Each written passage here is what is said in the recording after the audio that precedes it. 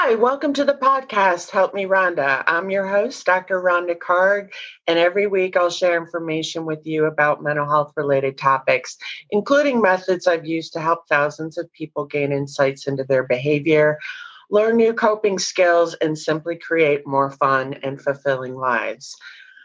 I believe everyone has the capacity to learn and grow, so I'm happy you joined me today.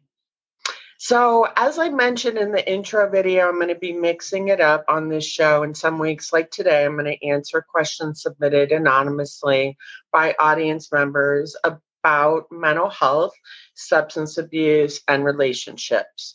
So, I just want to remind everyone the assistance that I offer you is not meant to replace seeking professional help, but I'd rather share resources to help folks to see if they can make progress on their own using the skills I teach and the other resources that I recommend, maybe while they wait to see a psychotherapist, because a lot of people are having to wait right now. We're really having a mental health crisis in the United States. If you're already in therapy, you can also share these tools with your psychotherapist in case they haven't heard of these tools before. So today's question reads, hello, Dr. Karg. I'm 45 years young, married, one child, almost 11 years old.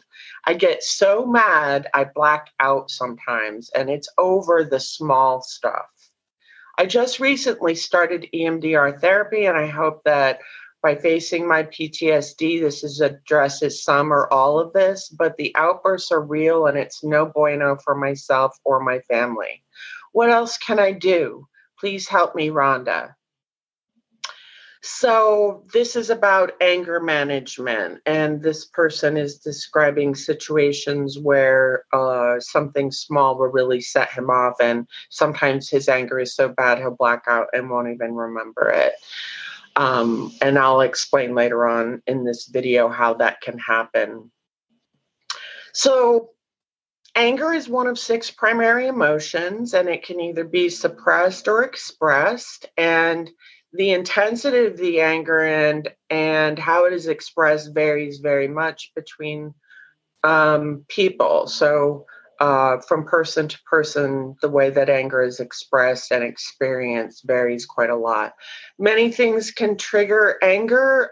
Sometimes anger is a secondary emotion to fear or sadness or shame, but sometimes it is also a time where you're feeling like you are small. That's another trigger. And then for some people, anger is an underlying disorder, and I'm going to talk about some of those underlying conditions today because I want you to check it out with your doctor and a therapist to see if maybe some of these things can be worked on in therapy or with medications. So I'll talk about that a little bit later. But first, here are some of the sources of anger. Here are some of the possible causes of anger. The first possible cause of anger is depression. And depression can be a symptom. Another possible cause of anger is depression. Anger can be a symptom of depression, which is characterized by ongoing feelings of sadness or loss of interest lasting for at least 2 weeks. If you have depression, you may experience other symptoms, and these include things like irritability, loss of energy and fatigue, feelings of hopelessness, increase or decrease in appetite, increase or decrease in sleep, feeling indecisive or having trouble thinking, kind of like your brain is in a fog, feeling worthless or having inappropriate guilt for things you've done or haven't done, and lastly, thoughts of self-harm or suicide. So another source of anger can be obsessive compulsive disorder, also known as OCD. And OCD is an anxiety disorder that's characterized by obsessive thoughts and compulsive behavior. A person with OCD has unwanted, disturbing thoughts or urges or images that drive them to do something repetitively. For example, they may perform like certain rituals, such as counting to a certain number or repeating a phrase, or jumping or doing something like that because of an irrational fear that something bad will happen if they don't. Okay? So, a 2011 study conducted by a trusted source found that anger is a very common problem for people with OCD. It affects approximately half of people with OCD. Anger may result from frustration from your inability to prevent an obsessive thought or a compulsive behavior, or from having someone else interfere with your ability to carry out a ritual. It just leads to tension and anger.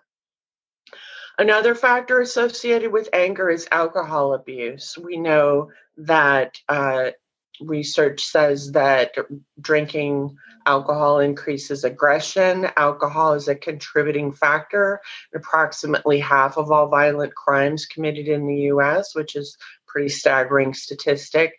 Alcohol abuse refers to consuming too much alcohol at once or regularly.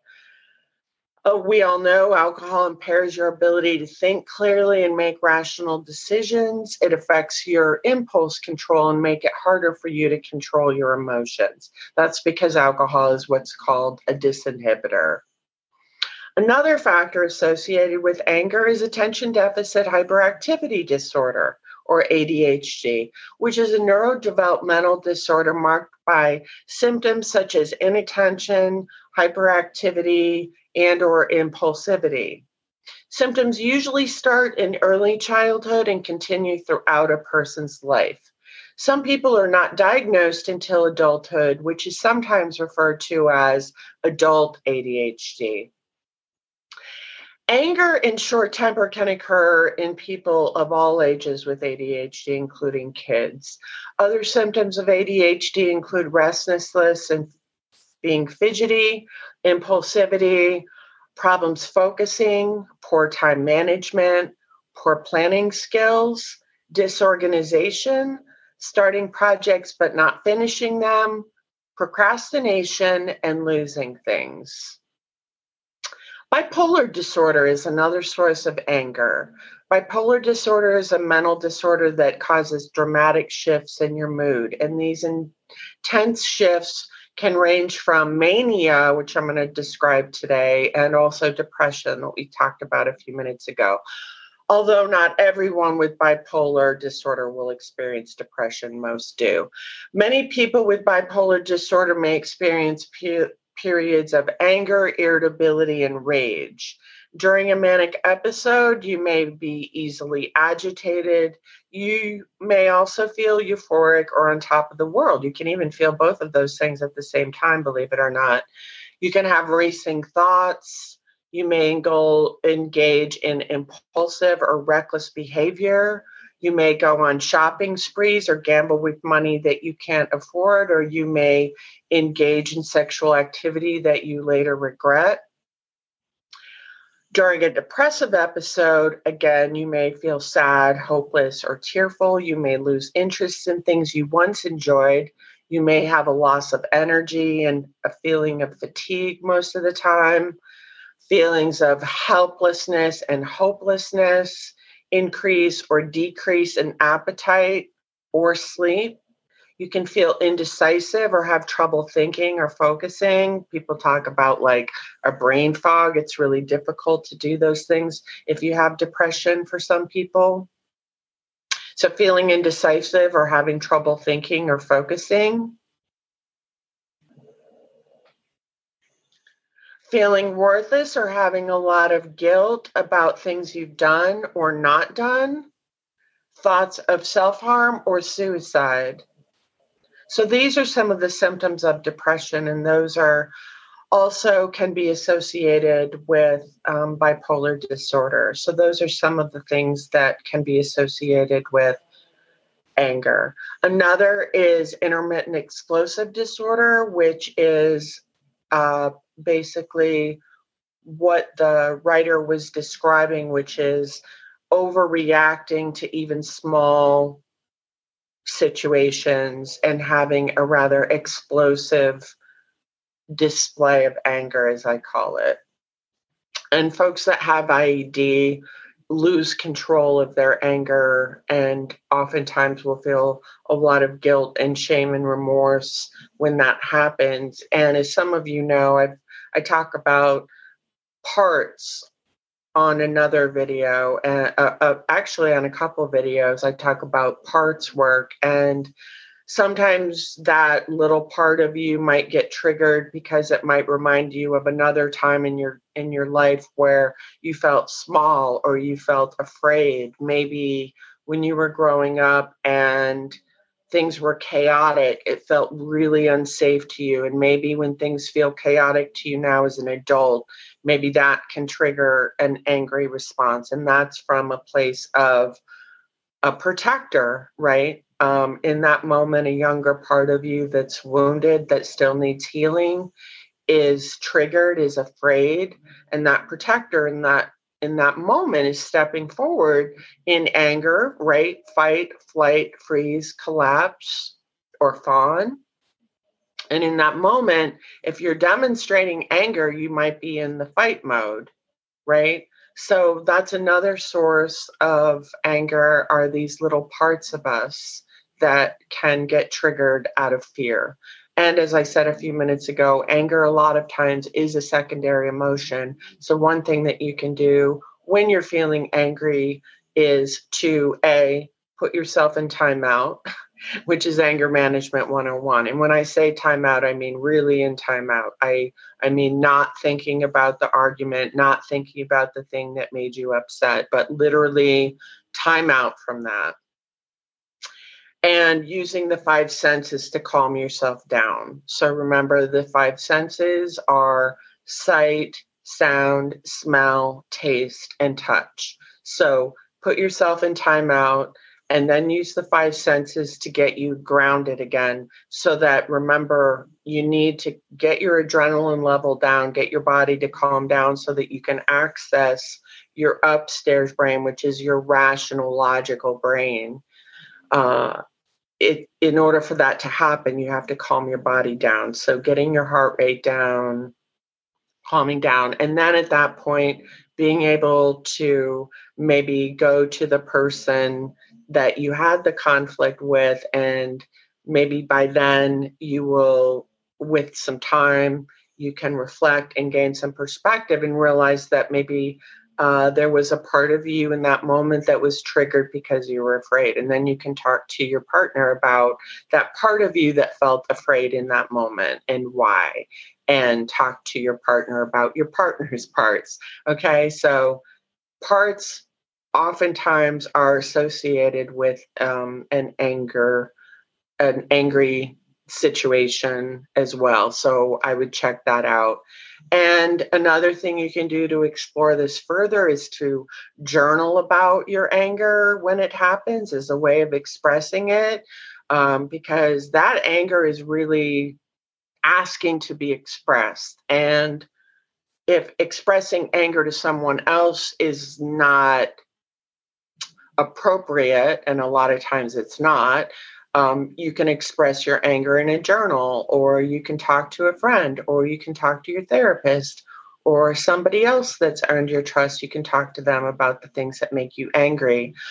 And through those processes, you can get to learn yourself better, and you can start to learn what some of the red flags are that you're starting to get activated, you're starting to get angry. Because a lot of people say, well, it just happens quickly out of the blue, like little things. Well, that can happen, but a lot of times what you'll notice is that you're in an elevated state of arousal already. And so then let's say on a scale of 1 to 10 on arousal or being adrenalized, if you're at a 10, you're at the red zone and you're going to do something you regret. You're going to do something impulsive. You're going to start a fight. You're going to be mean to people. You might self-harm. You might use substances, but you're going to do something impulsive in the red zone that you regret doing if you're at a 10, if you're not careful. So learning where you're at, being able to check in with yourself to see where you're at in terms of your arousal level. Because if you're at a 7 or 8, it's not going to take you much to go up to a 9 or a 10 and get into the red zone. So what does that mean? That means that it's your responsibility to monitor how you're doing. And if you're not in a good place, immediately go and soothe yourself and use the 5 senses to calm down so that you can then engage in conversations or engage with the world. If you're feeling really angry and agitated, it's really important to put yourself in timeout and work on that. So some of the red flags that maybe you are headed towards a red zone, or maybe you're adrenalized at a lesser extent, some of those red flags are physical. That can be things like an elevated heart rate, sweating, shaking, tension in the shoulders or in the jaw. You can have thoughts that are red flags that you're getting ready to go into the red zone. One thought that I have that means I'm getting ready to go into that red zone is if somebody says to me something and my thought is, you can't treat me this way, and I'm going to go to the red zone pretty fast. So that's a red flag for me, and that means that I need to immediately remove myself from the situation and go take care of myself and then come back when I'm feeling better. So I would talk to your family about things that they can do to help you monitor where you're at, and maybe gently suggest to you if it seems like you're adrenalized or you're not in a good place. If you give them permission to kind of point that out to you, that can really help in terms of you working on your anger management and understanding what the red flags are that you're getting activated and that you need to put yourself in timeout before you escalate to that level. Or it may just really strictly be intermittent explosive disorder. That could be it too. So if any of that resonates with you, I'd really recommend that you seek out professional help to help you with any of those aspects that we discussed today. You can also look into self-help books that are out there on Amazon. I really like workbooks.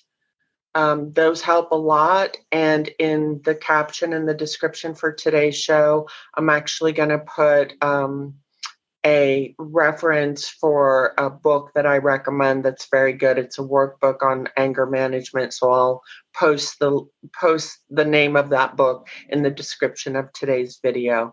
Thank you all for joining me today. I really appreciate your participation in this podcast and getting the word out. Please share with people, subscribe, and share with people that might like the channel as well. But again, as I've said before, I'm trying to make mental health more accessible to people, and this is one of the ways that I'm doing this. So thank you for your support, and I hope you have a wonderful evening.